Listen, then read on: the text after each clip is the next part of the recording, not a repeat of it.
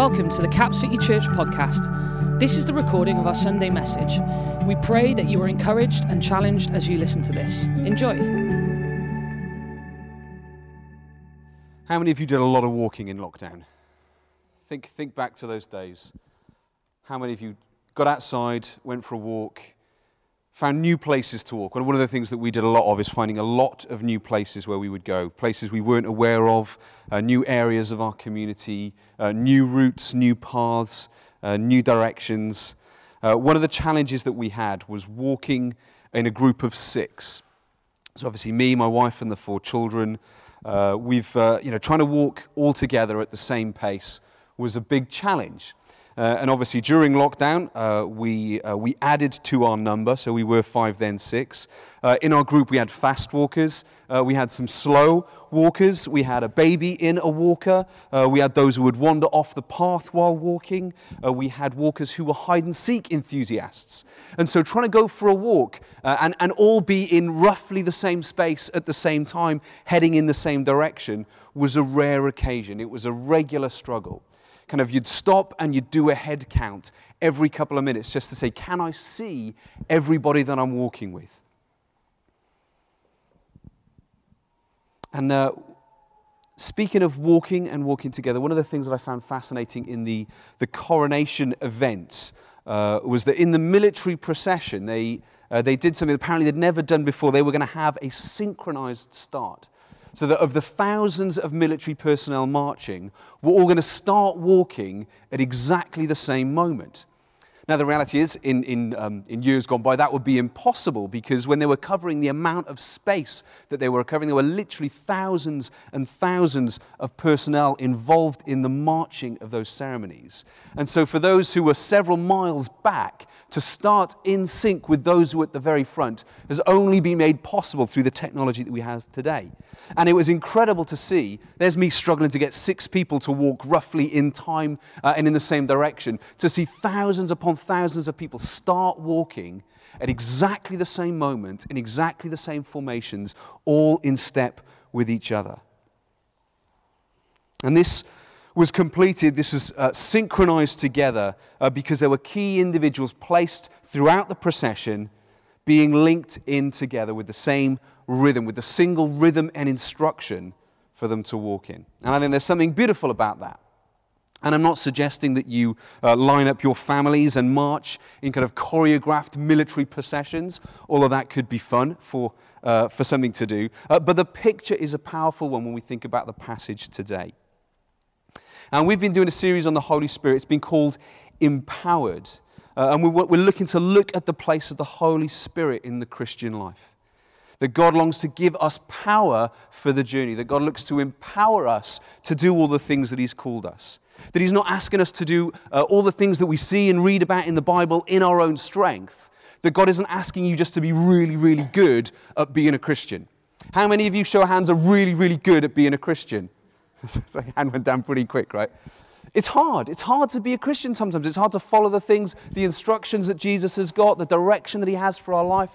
It's difficult to do. And the reason that God gives us the Spirit, gives us His Holy Spirit, is because He sees how hard it is. And He doesn't look for us to do it on our own strength or in our own ability, but He looks to give us the strength, to give us the power to live the way that He's called us to live. So if you've got a Bible, grab it. We're in Galatians chapter 5. Flick through to Galatians 5. I've got it up on the screen if you want to follow there instead. And I will read Galatians 5:16 through 26. It says, "So I say, live by the Spirit, and you will not gratify the desires of the flesh. For the flesh desires what is contrary to the Spirit, and the Spirit what is contrary to the flesh." We will explain that because that sounds strange in our Western ears. They are in conflict with one another, with each other, so that you are not to do whatever you want. But if you are led by the Spirit, you are not under the law. The acts of the flesh are obvious: sexual immorality, impurity, debauchery, idolatry, and witchcraft, hatred, discord, jealousy, fits of rage, selfish ambition, dissension, factions and envy, drunkenness, wild parties, and the like. I warn you, as I did before, that those who live like this will not inherit the kingdom of God. But the fruit of the Spirit is love, joy, peace, patience, kindness, goodness, faithfulness, gentleness, and self-control. Against such things there is no law. Those who belong to Christ Jesus have crucified the flesh with its passions and desires. Since we live by the Spirit, let us keep in step with the Spirit. Let's not become conceited, provoking, and envying each other. And our title and our theme and our reflection for this morning is, what does it mean to keep in step with the Spirit? And let me just ask a quick show of hands on a quick thought. How many of you are kind of mental processors? I've got 3 categories I want us to fit you in before you pick one. Before we start. Some of us are mental processors. We think. We do a lot of our work in our own heads. That is, we like information. We like to be taught things. We like the idea of applying what we learn. Some of us, we are intuitive. We feel. We like to be connected to emotionally. The way our heart and our emotions lead us matters. And some of us, we're doers.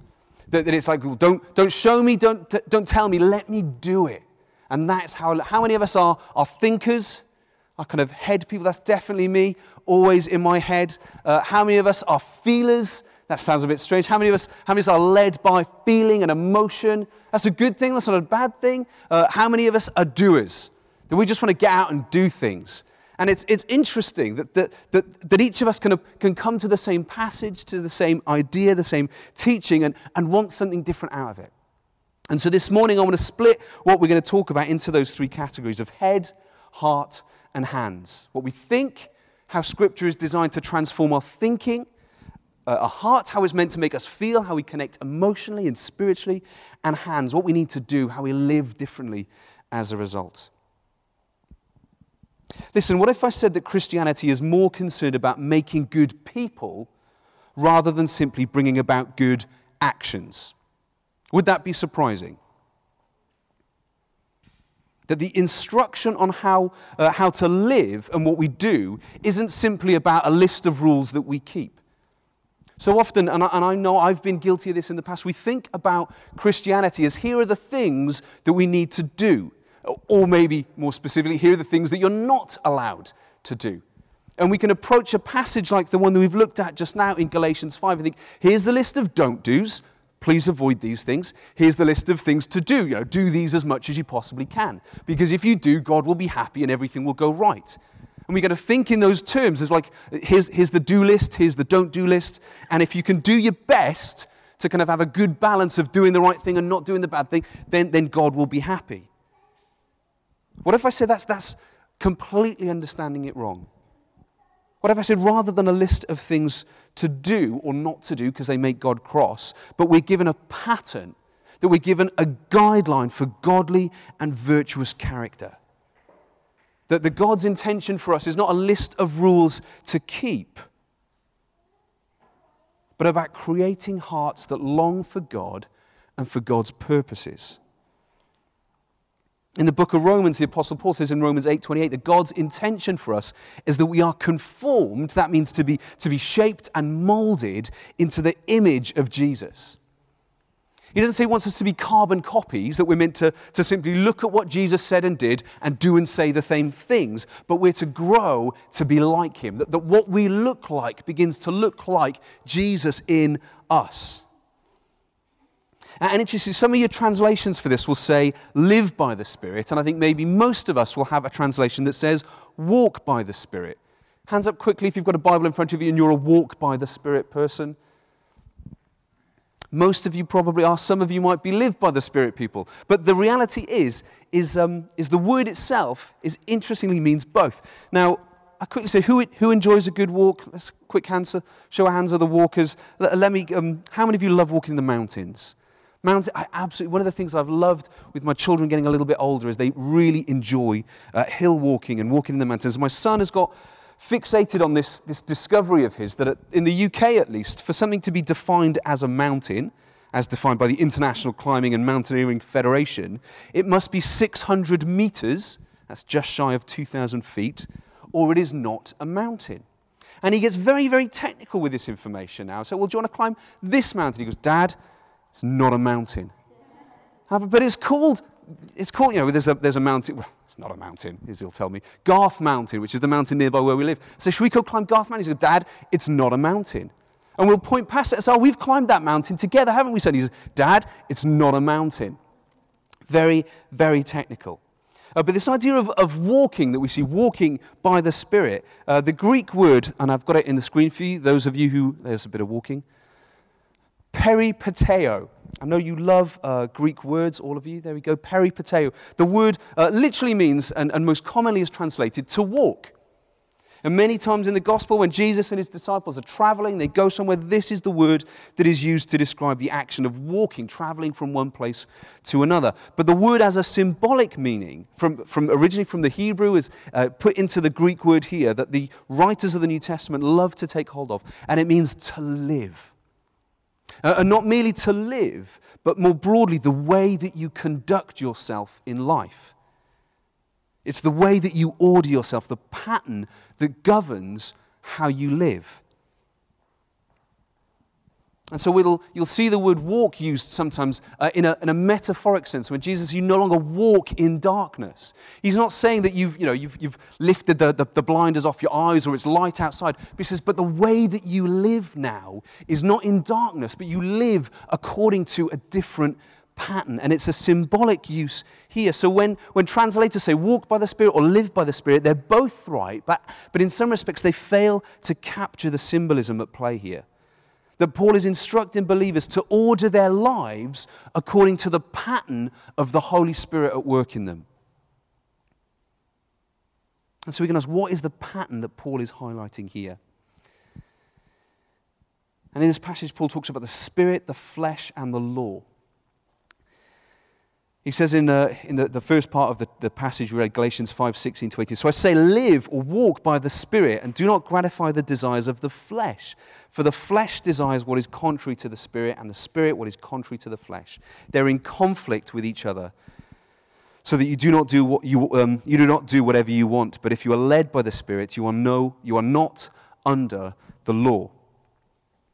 How many of you feel pulled in multiple directions at various times in your life? Maybe right now you feel you've got multiple demands on your time, demands on your attention, and you think, oh, well, there's all this work that I've got to do, there's problems with work, or I've got school pressure, or I've got my friends asking me to do things or to be a certain way. I've got all these desires and these demands coming at you from different direction. And sometimes life feels like a constant balancing act. And this is what is going on for Paul in the church in Galatia. In this letter, he is writing to people. And some of them are saying, you need to strictly obey the law. You need to look at the Old Testament law, all those rules, all those instructions. You need to be doing those things. Those are the demands that God has for you. And then you've got another group of people saying, no, we're free in Jesus now. All our sins are forgiven. The law doesn't matter. We've got this new way of living. And all this thing doesn't matter anymore. And Paul is trying to bring everybody back to the heart of what Jesus revealed, the heart of what Jesus did, the heart of who Jesus was. And all of these pressures, all these demands pulling people's attention in this church in different direction. And Paul talks about the flesh. And sometimes this has got negative connotations, but it's not always negative in the Bible. When John's Gospel says that the Word became flesh, it's not a negative thing. It's simply recognizing the human condition and experience that Jesus entered into. But so often it's used, and Paul is using it here to talk about the sinful desires, the things that are at odds with the Spirit. The kind of desires that we had when we didn't walk in line with Jesus. The things pulling us, the old passions, the old set of priorities, the old pattern of living. And in Galatians, Paul presents the challenge of keeping in step with the Spirit, almost like walking this tightrope between the law and the flesh. Not straying to either extreme, but walking in line with what has been given to us by Christ through His Holy Spirit. And the first half of this tightrope is about fighting legalism. And this involves rejecting the temptation to say, well, the law is what makes you right. That so often this is the problem with religious, quote-unquote, people is that they think that doing the right thing makes them right. Have we ever felt that way? Sometimes we can get that when we're on a roll, when we're living well, when we're doing the right things, we think that that is what makes us good people. That is what makes us people that God approves of when we do the right things. And the problem is Jesus repeatedly attacked that idea within the Pharisees. That just because you look like you're doing the right thing, just because maybe you are doing the right thing, that in itself is not what God requires. Again and again, Jesus confronted the Pharisees and said, what you do on the outside does not necessarily reflect who you are on the inside. Jesus talked about religious leaders looking like whitewashed tombs, that on the outside they were pristine and beautiful and clean, and yet on the inside they were full of death and decay. He said to these religious people, he says, you're like cups that you've just washed the outside of. How many people drink out of dirty cups? I think sometimes in my house it's unavoidable. And you don't notice it until you get a little bit of something that was already in there in your cup of coffee, and you go, that doesn't taste right. But he says this is the idea that Jesus uses to confront religion in this world. He says you want it to look a certain way. You want it to look impressive to those on the outside. But what is inside is wrong and messed up and not the way that it should be. Church, we can be like this sometimes. We put our trust in doing the right thing, believing that that earns God's approval. And yet the message of the gospel is that we're not simply bad or made bad by the bad things we do, but the bad things that we carry within our hearts. That good action is not enough. What God longs for is hearts that are transformed. And that God's plan for us in Jesus is not just to help us behave better, but to transform the innermost parts of who we are. That God declares us part of His family. That God declares us righteous and good. And we live out of that declaration. That we live in a place of God's love and approval. And that our actions flow from there, not the other way round. And religion says, do things right and God will approve of you. The message of Jesus says is God approves. God loves you. God is with you. And His desire is to see you live right. And it might seem like a subtle difference, but it completely transforms your approach to how you live. That we don't live out of obligation or guilt or rule keeping, but we live out of a place of relationship and intimacy. And the other extreme that Paul is fighting here when he talks about the flesh, about this rejection of the law as an opportunity to embrace total freedom. Anyone remember, I think some of you might be too young for this experience, we've got a few of the youth in with us now, the first time your parents left you alone at home? You think back, do you remember that experience? Some of us, that was a long time ago.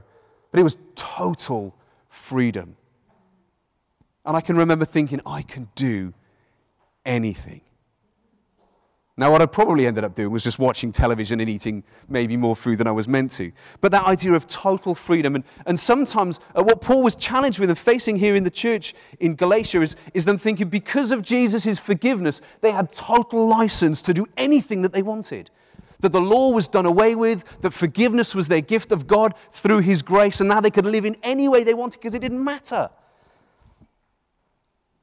Now, for those one or two of you in the room that like to use words that no regular people use anymore, here is one for you. This was called antinomianism, which has nothing to do with gnomes.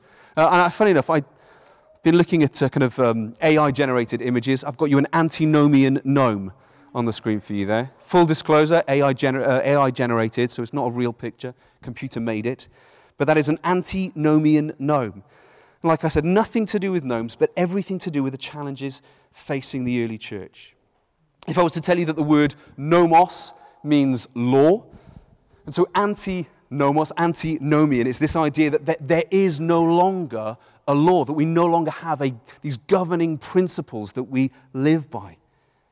And we can understand the challenge. If the message is Christ has died for our sins, He's abolished the need for the temple and for the sacrificial system. If He's done away with the need for the law as a means to live rightly, if He's paid for our total forgiveness, then surely we can do whatever we want.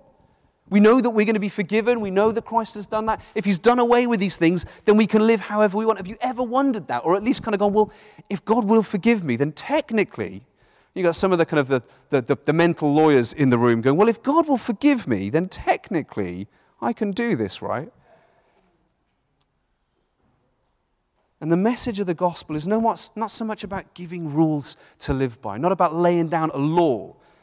In fact, what Paul spends so much of his time in the first chapters of Galatians is explaining to them, we don't live under the law. All the law does is show us our sinfulness. All the law does is show us our need for a Savior.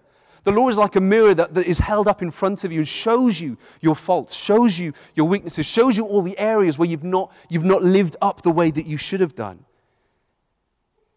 He says what the gospel does is show you all the things that God has done for you.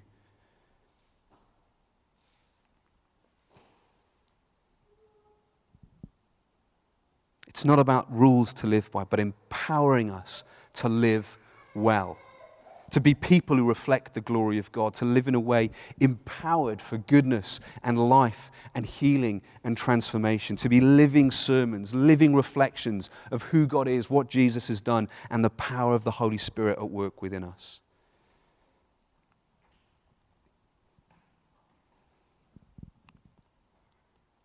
Let's try and connect the head to the heart now. You can see I'm a head person because so much of that was where I sit. But thinking about building and growing. We talked about walking and living, then building and growing. I'm going to say we, and what I mean by we now is my wife and I watched. We recently cleared out our car. And as you can imagine, with 4 children, things get very messy very quickly. If you've ever seen the inside of my car, that's just my wife is going, we? I caveated that. I said, you did it, I watched. I'd love you all to look inside my car after church because it's spotless now. And it's never going to look like this again, maybe for another 6 months. But the idea is with so many children, things get messy quickly. Things get left there. Things get forgotten about. Stuff just accumulates. My car is like that extra spare room in your house where you just dump stuff. Well, I have one of those rooms as well, but I've also got my car. And the problem is things start to get pretty funky after a while. And I'm not going to go into details, but things get gross. And I'll get a little bit grosser. Things start to grow when they're left for too long, right? I'll leave that wonderful image with you. Let me ask you, wonderful segue here, what is growing in your life?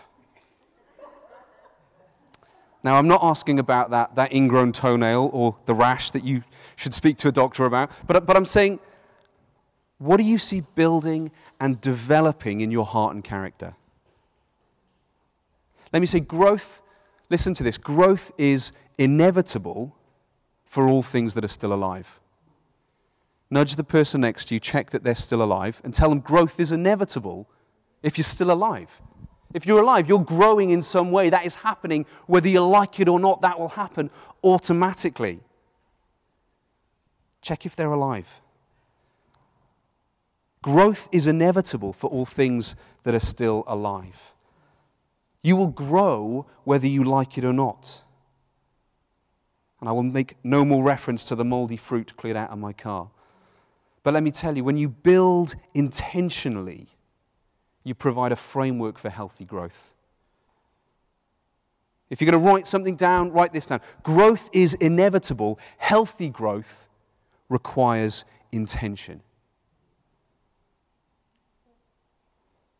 He says the fruit of the Spirit is love, joy, peace, patience, forbearance. Some of your translations might say kindness, goodness, faithfulness, gentleness, self-control. He says, against these things there is no law. I've got a picture of fruit that I'll pop up because I want you to think about positive growth now, not negative growth. But this idea that the growth is inevitable. But are you growing the right way? What is growing in your life right now? Are you intentional about seeing things grow? Or do you just leave it to its own devices? Do you allow it to grow in whatever way that it sees itself? For us to see this kind of Spirit-led growth, for us to see the Spirit, the fruit of the Spirit at work within us, we need to be adjusting our hearts to catch God's Spirit. I would say think about a TV aerial, but that dates me. Think about a sail on a ship, adjusting it to catch the wind. Imagine the Spirit of God blowing through your life. Have you positioned yourself to be moved by God's Spirit? Have you made intentional steps in your life to allow the Holy Spirit of God to work in your heart and work through your life? Are we willing to adjust, to move, to focus, to remove the things that are negative and are not healthy in order to see God working within us? I'll say it again, church. Growth is inevitable. Healthy growth requires intention. I want to talk very quickly about this idea of quenching the Spirit. Now, we don't often use the word quench. Maybe, for example, if you're talking about slating your thirst, if you can quench your thirst, you drink a lot to help you kind of not feel thirsty anymore, but maybe more typically use the idea of extinguishing a fire. You might quench a fire to pour out water onto something. Think about a small fire being lit within you and the things that you might do that would throw water all over it. Let me read. I'm going to read an extended part of 1 Thessalonians chapter 5. And I'm going to read up to this bit that talks about not quenching the Spirit. So 1 Thessalonians 5:12 to 22, it says, "Now we ask you, brothers and sisters, to acknowledge those who work hard among you, who care for you in the Lord and who admonish you." That's kind of challenge or rebuke when there's need. "Hold them in the highest regard in love because of their work. Live in peace with each other. And we urge you, brothers and sisters, warn those who are idle and disruptive. Encourage the disheartened. Help the weak. Be patient with everyone. Make sure no one pays back wrong for wrong, but always strive to do what is good for each other and for everyone else. Rejoice always, pray continually, give thanks in all circumstances, for this is God's will for you in Christ Jesus." And you get to verse 19. "Do not quench the Spirit." It says, "Don't treat prophecies with contempt, but test them all. Hold on to what is good and reject every kind of evil." And that idea of not quenching the Spirit, some translations might say, don't stifle the Spirit or don't extinguish the Spirit. Neil spoke last week about being filled with the Spirit again because we leak, because there's stuff in life. And I think he mentioned this, that sometimes the challenges or the troubles or the busyness of life seem to squeeze out the space for the Holy Spirit within us. I think he had this illustration of dropping these pebbles into the cup of our life, which pushed out the water, which was symbolic of God's Spirit within us. I think there are things that we do that sometimes, to reverse the metaphor, that we do certain things that throw water over the fire that God has ignited within us. Church, reflect on this. What you do in your life has the ability to stifle God's work in and through you. That is both incredible and incredibly worrying. That God gives you agency and control. That God isn't interested in forcing you to become something that you won't agree to. But that God's desire is to partner with you to see transformation.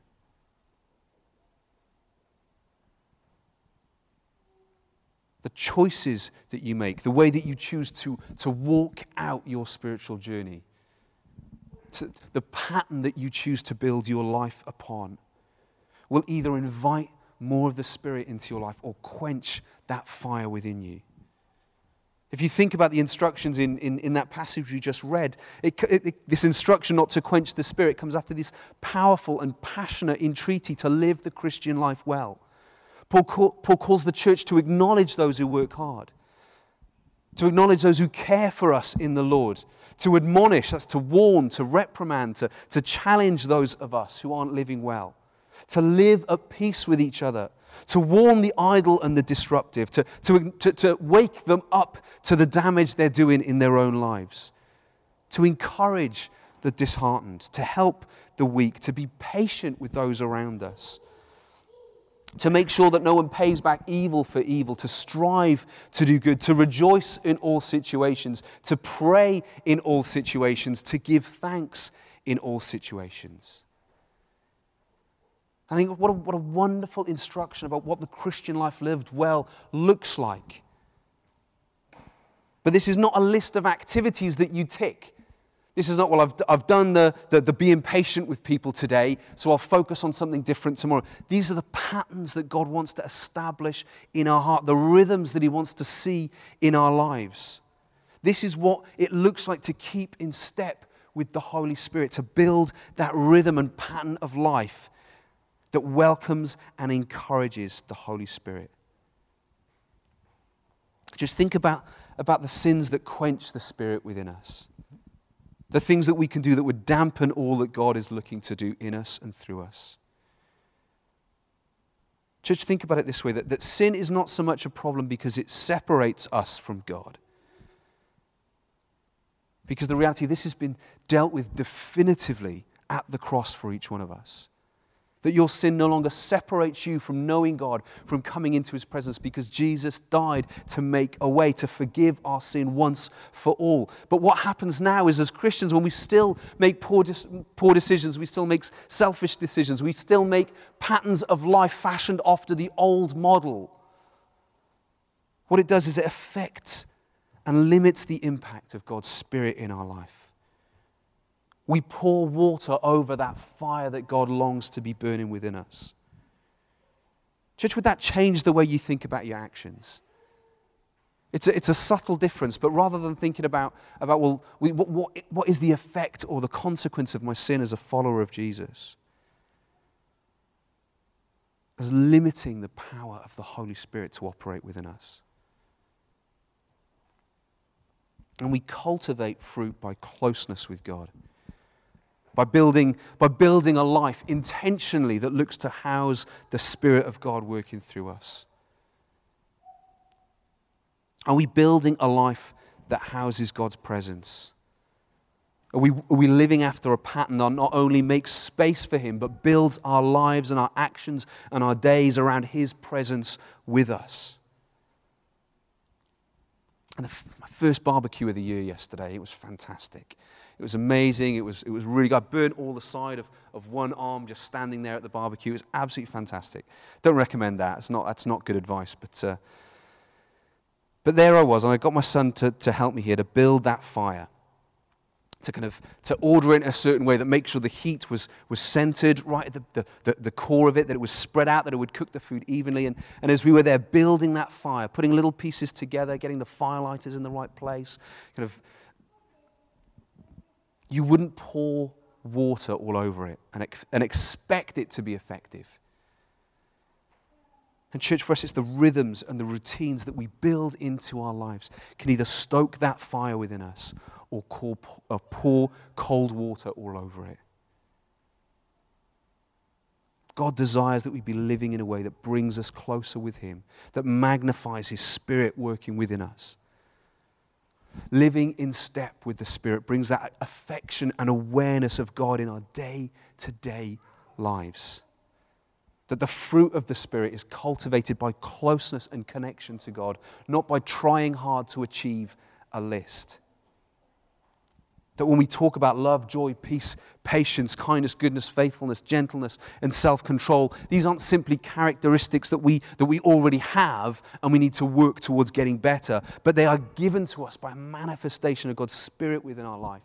That they are to be supernatural.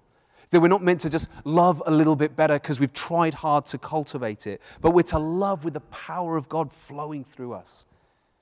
That we're not simply to be patient because we've worked hard at being patient, but we're to be supernaturally patient with the power of God flowing through our hearts, the patience of God working through the Holy Spirit within us.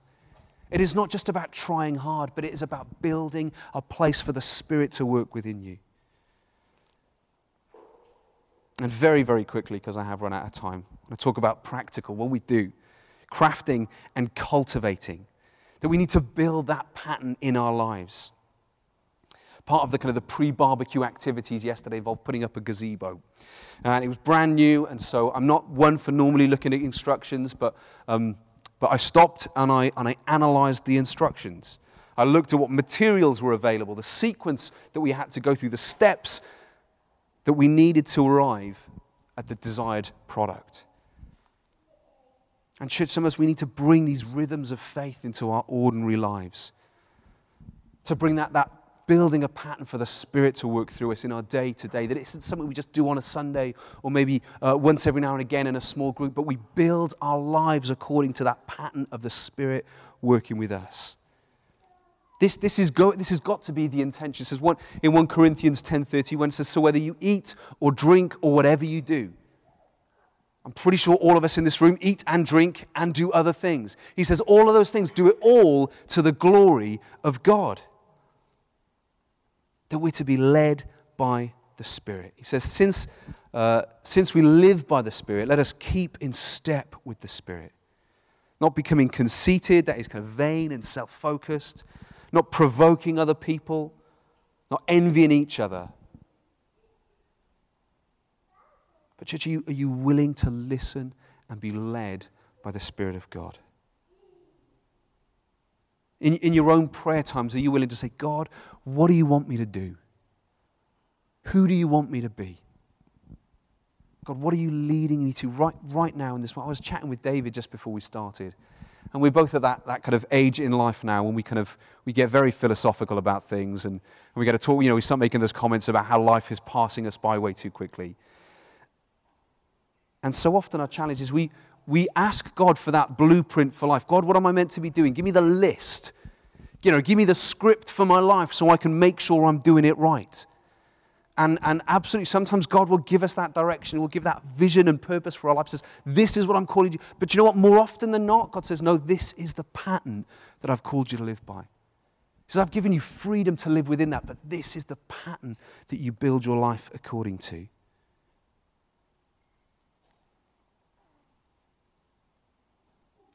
Sometimes it's not just about asking God what he wants us to do, but asking, Lord, what do I need to get rid of? God, what are the things in my life that are holding me, that are a big bucket of cold water on the Spirit alive within me? It says in 1 Galatians 5:24, those who belong to Christ Jesus have crucified the flesh with its passions and desires. This is very much in line with Jesus' instruction to take up our cross and follow him. We're instructed to turn our back on the old pattern, the old desires and passions in life in favor of a new way of living, one that is fashioned after the pattern and instruction laid down for us. The one ultimately found in Jesus. Church, what are the things that need to be laid down? What are the things that need to be put to death, as it were? What are the things that are just cold water to the development of the fire of the Spirit working within you? And I just say super practically as well. We acknowledge that it isn't about our actions that make God approve of us. It's not the things that we do. But if we look at the fruit of the Spirit, if we start leaning into the Spirit, if we start practicing these things, it's like preparing a room for a guest that is coming to stay with you. You know how important the guest is by how much hoovering happens in preparation for it. That's my judge, at least. If Sophie is like, you've got to get hoovering, this entire house needs, you know someone important is coming over. But we prepare a room for a guest or a visitor. We begin to speak the language of the Spirit. We begin to move in love and joy and peace, in patience, in kindness, in goodness, in faithfulness, in self-control. We begin to speak the language of the Spirit and prepare an environment to invite him in. That we don't cultivate these things of ourselves, but we prepare the ground. We begin to, as Rach said, we begin to break up that ground for the Spirit of God to move within us. It's important that we put these things into practice, knowing that faith starts by saying, I will trust before I see transformation. That I will believe God will act in accordance to his word, but that sometimes requires me stepping out without knowing. That requires me trusting. That requires me putting myself in a place of uncertainty, of vulnerability, of difficulty, believing that God is who he says he is, and that he will show up in the way he promises. Church, I'm going to invite the band back. We're going to respond in just a second. But I want to land on this. I say invite the band back, I mean Abby. Friends, where do you need change? We've said it a number of times over the weeks now that the Holy Spirit's desire is not just to make your life easier. The Holy Spirit's desire is not just to kind of take away the challenges so you can lead a more comfortable life. But the Holy Spirit's desire is to make you more like Jesus. And so, church, if you desire that, because again, I've said already that God is not in the business of forcing you to become something that you won't. But He's all about empowering you to live that dynamic life in Him. Ask this morning, what do you need to change? Where do you need to put trust? Where do you need to exercise faith? What are the things that you need to lay down? And so these just are no longer compatible with living a life of fully trusting Jesus and see the Spirit of God working within me. Church, can I encourage you to stand? I'm going to pray and we'll worship in just a second.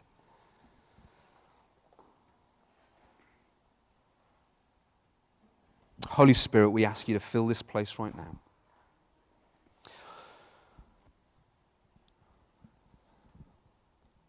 Holy Spirit, we know that part of what you do is bring that challenge to our heart, is to convict us of our sin, is to hold up that mirror in front of us and say, these are the things that are no good for you. These are the things that just prevent you from walking in closeness and intimacy with your Heavenly Father.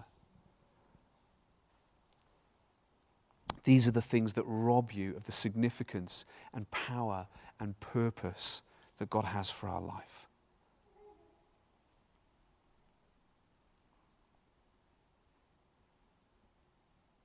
For some of us in this next moment, as we respond in song, the right response is one of repentance. It's just getting on your knees again, whether literally or metaphorically, and just saying, God, I give it all to you. I lay down the things that I've clung to in the past that are no good for me, that prevent you working in my heart and my life in the way that you long for and I long for.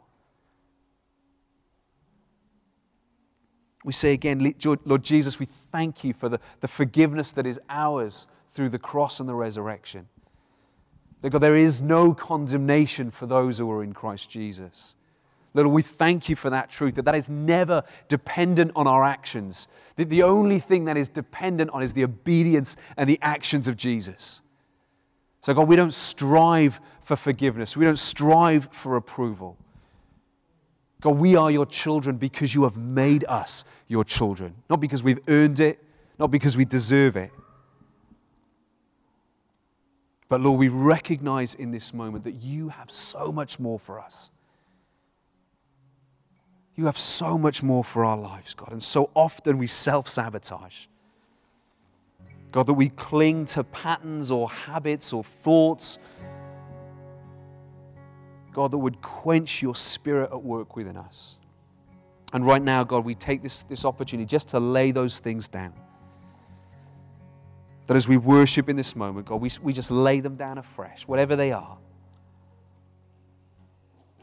Church, let me encourage you to use this moment as an opportunity to stand before God collectively as His church that He loves, that He delights in, that He promises to protect and to grow and defend and to encourage and to equip. But we stand here as His church that He loves. For some of us, it's a response right now. We just need to open our hearts to our Heavenly Father. We just need to accept the truth of that again and invite the Spirit to work within us. For some of us, we need to make a commitment to change something. That there needs to be a laying down of something. That something needs to die a death within us in order to live that life that Jesus has for us. And so, church, I would encourage you to use these moments for significance. But for some of you now, I'm going to be standing at the back, and there'll be a few of the leaders standing there. Let me encourage you, if you want someone to stand alongside you and pray those things through. You don't have to give them details, but just an opportunity for someone to stand with you and pray the truth of God into your life. Then don't miss that opportunity.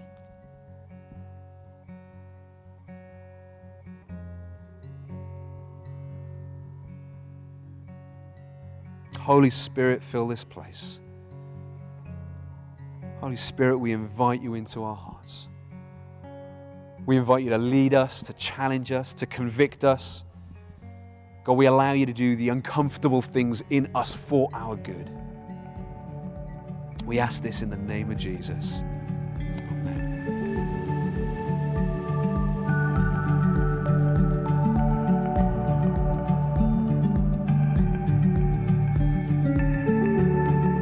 Thanks so much for listening. If you want to find out more about us, please visit our website, capcitycardiff.org.uk.